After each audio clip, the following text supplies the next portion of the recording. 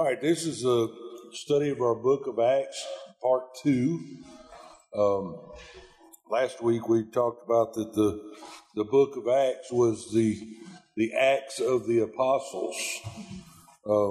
Matthew 16:18, it says, and Jesus asked the disciples, "Who do you say that I am?" You remember that before?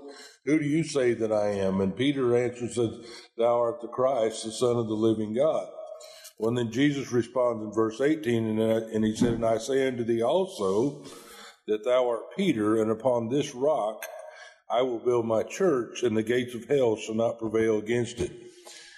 The key thing there that's part of the theme of the book of Acts is Jesus says, "I will build my church." What we're seeing in the book of Acts is Jesus building his church. So it is the Acts of the Apostles as they ministered and did the things that God wanted them to do, but it's actually God in action, God building his church. Remember we talked last week how it was all the law and the traditions and the sacrifices and temple and all that. Well, it's a whole new game now that Christ has come. He died, was crucified, rose again, and now we're starting the New Testament, the new covenant that God makes with man. Is no longer under the law, but under grace. And all of the law and all the Old Testament to this point was the prophecy of Christ of what all this is about.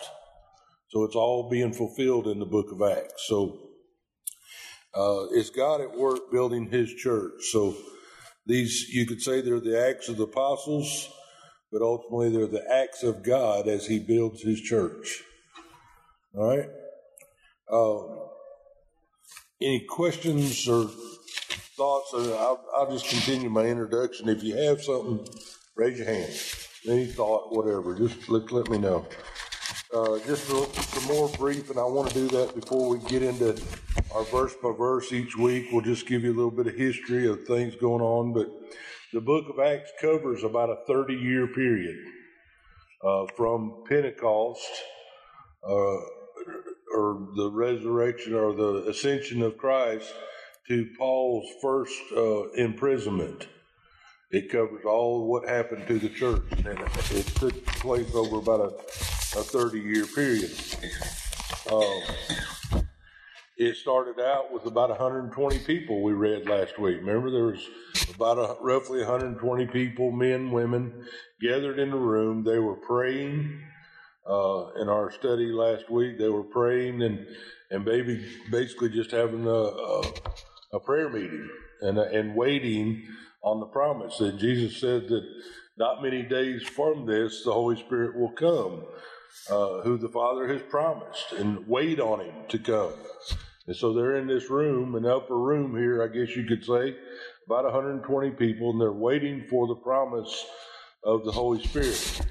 Well, it starts off with roughly 120 people and then ends with tens of thousands of disciples of Christ, for the people who have been converted or saved. We'll see some of that maybe tonight and in our next chapter as we see the thousands that are converted to Christianity and are saved. So it goes from Jerusalem. The book of Acts starts in Jerusalem, and that's where they're at. They're waiting, and goes to the uttermost parts there, all the known world, all the Mediterranean area over there. And we'll look at that. Like I said, I'll have more visuals of maps of the journeys that Paul made and where Peter was and things like that. And we're going to tie that in with the New Testament. I don't know if I told you last week. I don't remember if I did, so I'll say it again.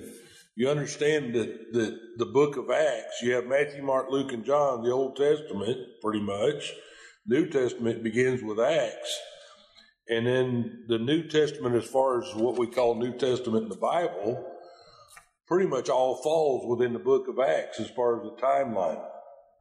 You understand that that the letter to Corinth and all the rest, Paul went to Corinth. We'll see where he went there in the book of Acts and started that church and how there was problems and all the rest. So most of all Paul's epistles, pastoral letters to his churches, to the churches that he started, all fall within the timeline of the book of Acts. So we'll tie all that together with some of our visuals and where he takes his journey and stuff, but we'll do that after I come back week after next. So anyway, they're in that room and they're waiting that you will receive power after the Holy Spirit has come upon you, chapter 1, and then in chapter 2 we're going to see where they received the power, that the Holy Spirit did come.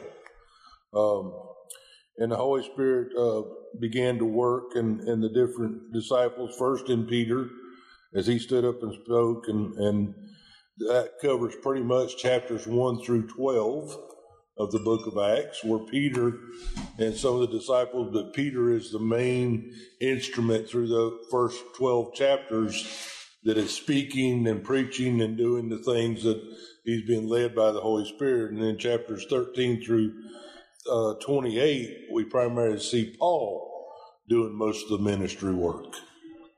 So anyway, so then the Pentecost comes, and we'll look at that. When the day of Pentecost was fully come, they were all with one accord in one place. And suddenly there came a sound from heaven as of the rushing mighty wind, and filled all the house where they were sitting. And there appeared unto them closed tongues like as of fire, and it set upon each of them. And they were all filled with the Holy Ghost, and began to speak in other tongues as the Spirit gave them utterance. And there were dwelling in Jerusalem Jews, devout men, out of every nation under heaven. Now when this was noised abroad, and the multitude came together and were confounded, because that every man heard them speak in his own language. And they were all amazed and marveled, saying one to another, Behold, are not all these which speak Galatians? And how hear we every man in our own tongue, wherein we were born? Parthians, Medes, Emilites, and the dwellers in Mesopotamia, and dwellers in Mesopotamia and in Judea and Cappadocia and in Pontus and Asia. I love these names. Phrygia and Pamphylia, Egypt, and then the parts of Libya and Cyrene, and strangers of Rome, Jews and proselytes, Cretes and Arabians. We do hear them speak in our tongues the wonderful works of God. And they were all amazed and were in doubt, saying one to another, What means these things? Others mocked these men, and mocked and said, These men are full of wine. Now, going back to verse 1, and the day of Pentecost was fully come. This is the day that Jesus promised. This is the day. Go and wait for the coming of the Holy Spirit. Pentecost, if you basically it means 50 or 50th.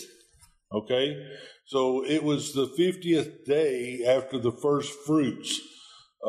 This was a Jewish custom, and I won't get into it too much, but to them at the Passover, remember Jesus was crucified at the Passover and all the rest. 50 days later, they would celebrate Pentecost. So to the Jews, this was a feast of the first fruits. Well, and they celebrated the giving of the law of God on this day.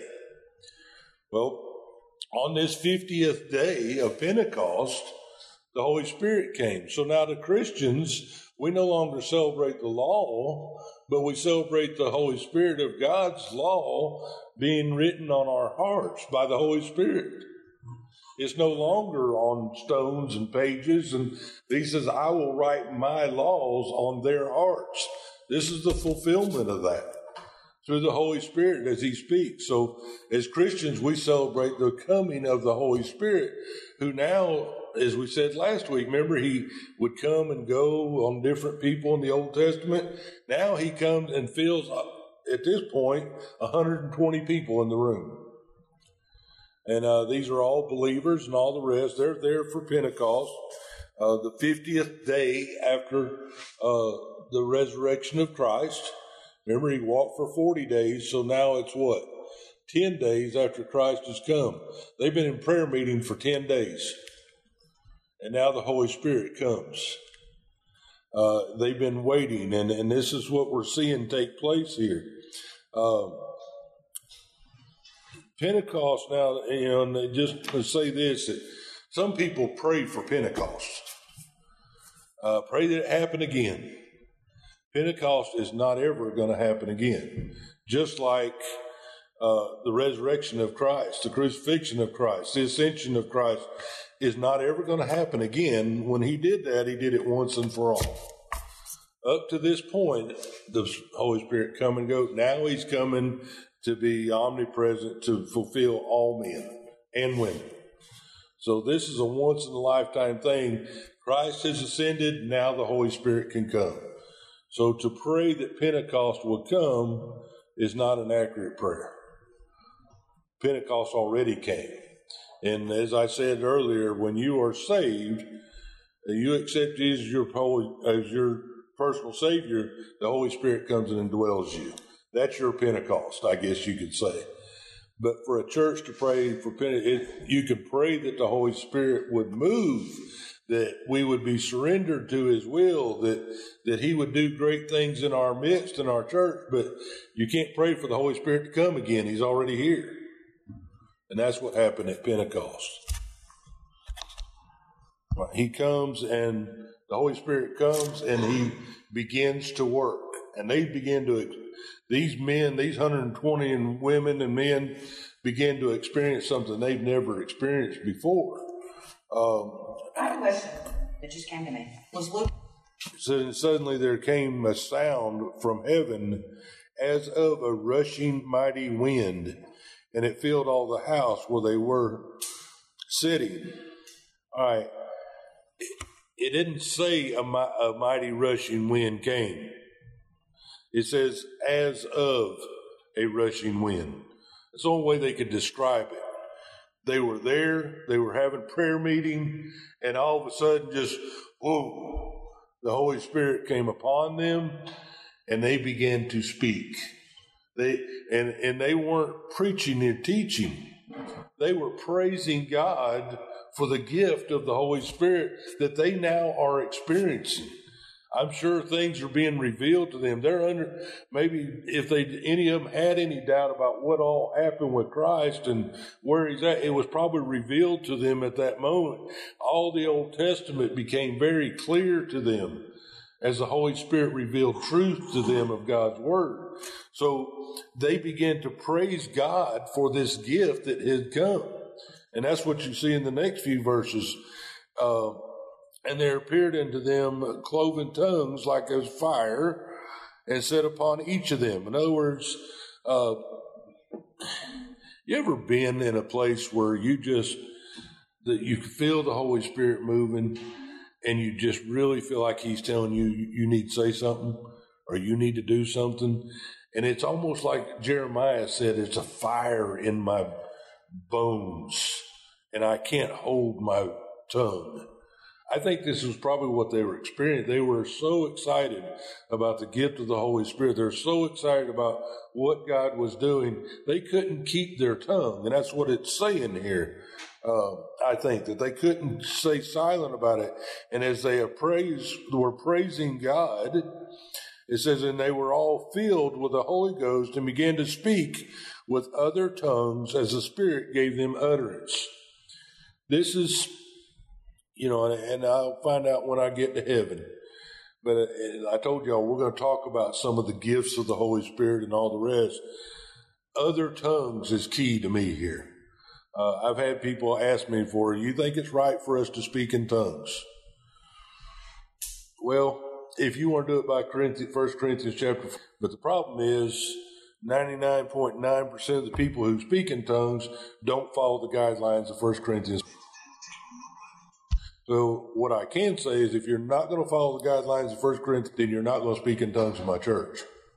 It says another tongue. And these were all dwelling in Jerusalem, devout men of every nation under heaven. Okay, so they're all gathered for the feast of the first fruits, and they were basically educated men. They were businessmen. They were whatever, and they were all there. And now when the noise went abroad, or in other words, these 120 began to praise out loud the blessings of God and the gift of the Holy Spirit, the multitude came together. People started coming in and saying, what's going on here? What is all this about? We hear all this going on. What is it about? And it says, and they were confounded because every man heard them speak in his own language. That's the definition to me of another tongue. That's not an unknown tongue. So what was happening is these were praising God for the gift of the Holy Spirit. And as they praised God, I'm a German. So, Jack, you're praising God in English. I hear it in my German language coming out of his mouth. But at the same time, Philip is, what are your descendants? Ethiopian. Huh? Scottish. Scottish? Yeah. I don't know what Scottish are English too, aren't they? Irish. Irish, okay. So as Jack is praising God, I'm hearing it in German. He's hearing it in Scottish. He's hearing it in Japanese, He's hearing it in Dutch or whatever. But Jack's saying the same thing. We're just hearing it in our language. That's what's going on here. That's what you're hearing. Now, there was another place where Peter will stand up and speak, and as he spoke, the words came out in the language appropriate for the crowd. Okay? So, that to me is another tongue. In a few weeks, we'll talk about an unknown tongue. And we'll get into it. It'll probably be just a whole night of that. And I think there is a difference between an other tongue and an unknown tongue. Okay? And they both had a purpose. They both were to glorify God. They both were the spreading of the gospel. The one had another purpose to show the Jews that the Gentiles could be filled with the Holy Spirit. And that purpose has been fulfilled and done. So I'm getting ahead of myself. But just to give you a little highlight of where I'm at on speaking on tongues and all the rest. The Bible tells me as a minister not to forbade them to speak. In other words, not to tell them they can't. But if you are, you're going to have an interpreter. You're not going to do it more than 2 and 3 in one service. And this might make a lot of you mad, and the women don't do it at all. It's not going to be confusing either. Huh? It's not going to be confusing. Right, it's not confusing. But when you go to these charismatic movements, everybody in the place is total chaos, doing it all at the same time. There's no interpreter, and it's mostly women doing it. You put 2 plus 2 together. I have nothing against women. You'll see in this study, I am not against women. I'm not in working and doing ministry. I believe in deaconesses. Huh. I'll have to find a new job when I get back. I believe women can pray in church. I believe it's scriptural. But he clearly says when speaking in tongues, women don't do it. Are you on? As some of them were mocking and saying that they were basically drunk, and others doubted and didn't understand what it meant. Verse 14, we see, but Peter, standing up with the 11, lifted up his voice and said unto them, Ye men of Judea, and all ye that dwell in Jerusalem, be this known unto you, and hearken unto my words. In other words, they're doubting, some are mocking. He said, let me tell you one thing, is basically what he said. I'm going to set something straight for you right here and now, is what Peter's saying. So Peter stands up. He said, for these are not drunken, as you supposed, or as you're accusing them to be, seeing this is but the third hour of the day. Well, that's interesting. So if it was the seventh hour of the day, it'd be all right, I mean, see, even then they were accustomed to, you don't drink early in the morning. Basically what he's saying is too early in the day to be drunk. But his point was they're not drunk. But this is that which was spoken of by the prophet Joel. So here again, as we saw last week, Peter starts quoting the Old Testament. Peter's really coming out of his shell here. Remember, just 50 days before, he's denied Christ. And he's hiding, and Jesus is having to walk with him on the beach and say, feed my lambs, this is the fulfillment. He's feeding the lambs now. Now he's quoting the Old Testament of the prophet Joel. And it shall come to pass in the last days, saith God, I will pour out my spirit upon all flesh, and your sons and your daughters shall prophesy, and your young men shall see visions, and your old men shall dream dreams. And on my servants and my handmaids I will pour out in those days of my spirit, and they shall prophesy. And I will show wonders in heaven above, and signs in earth beneath, blood and fire and vapor of smoke. The sun shall be turned into darkness and the moon into blood before the great and notable day of the Lord come. And it shall come to pass, and whosoever shall call upon the name of the Lord shall be saved. I'm going to stop right there. Peter is basically setting them straight. He says, look here, I know you're doubting. I know you don't understand what's going on. And no, these people aren't drunk. This is exactly what the prophet Joel, he's talking to the Jews. He said, this is what Joel, the prophet, said would happen. That God said in the last days, I'm going to pour out my spirit.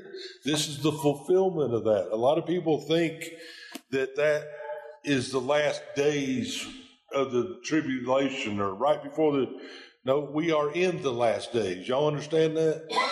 Even then, after Christ's ascension, we are in the last days period. Pentecost was God pouring out his spirit on all mankind. That's when the last day, but that's when he started saying the kingdom of heaven is at hand and stuff. Right, yeah. That's when it became the last. Right. We're winding this down, God says. We're coming to the end of the last days, and one of the signs is I'm going to pour out my spirit. We saw that happen at Pentecost. We're going to see where people prophesy, and prophesy, we got to get that. I prophesy every Sunday. That means to teach or to preach God's word. Okay? That's not a new revelation. I'm not being a prophet. I am prophesying God's word. I'm teaching God's word, and that's what he's saying here. And then the dreams and all the rest that you'll see, they'll see visions. We're going to see that in this book as we study the book of Acts. Peter talks about a vision that he was supposed to go and do certain things, and then Paul sees a vision. He knows not whether he was in the mind or whatever. So we'll talk about the visions and dreams that they see. And he said, but then he goes on down toward the end of the last days. He's talking about, I will show wonderful works in heavens above and signs in the earth beneath, blood and fire. And then he talks, the sun shall be turned into darkness. Now that's what he's talking about right in the very end of it. He's sort of given a chronological order. The Holy Spirit's going to be poured out. You're going to see these wonderful things happening, and the church will grow, and all these things. And he's sort of giving you a timeline here of what all these things are going to transpire. And then toward the end of those last days, the sun will be turned into darkness. the moon will turn blood red. And he's talking about before that great and notable day of the Lord to come. That is when Christ returns to set up, to defeat the Antichrist and all the rest. So that's what he's talking about, I believe, there. So Peter's into verse 21 is pretty much just straightening them out. And we really didn't make it through chapter 1 tonight. So we're just going to stop at verse 21. And we'll pick up on 22 and go as far as we can next time.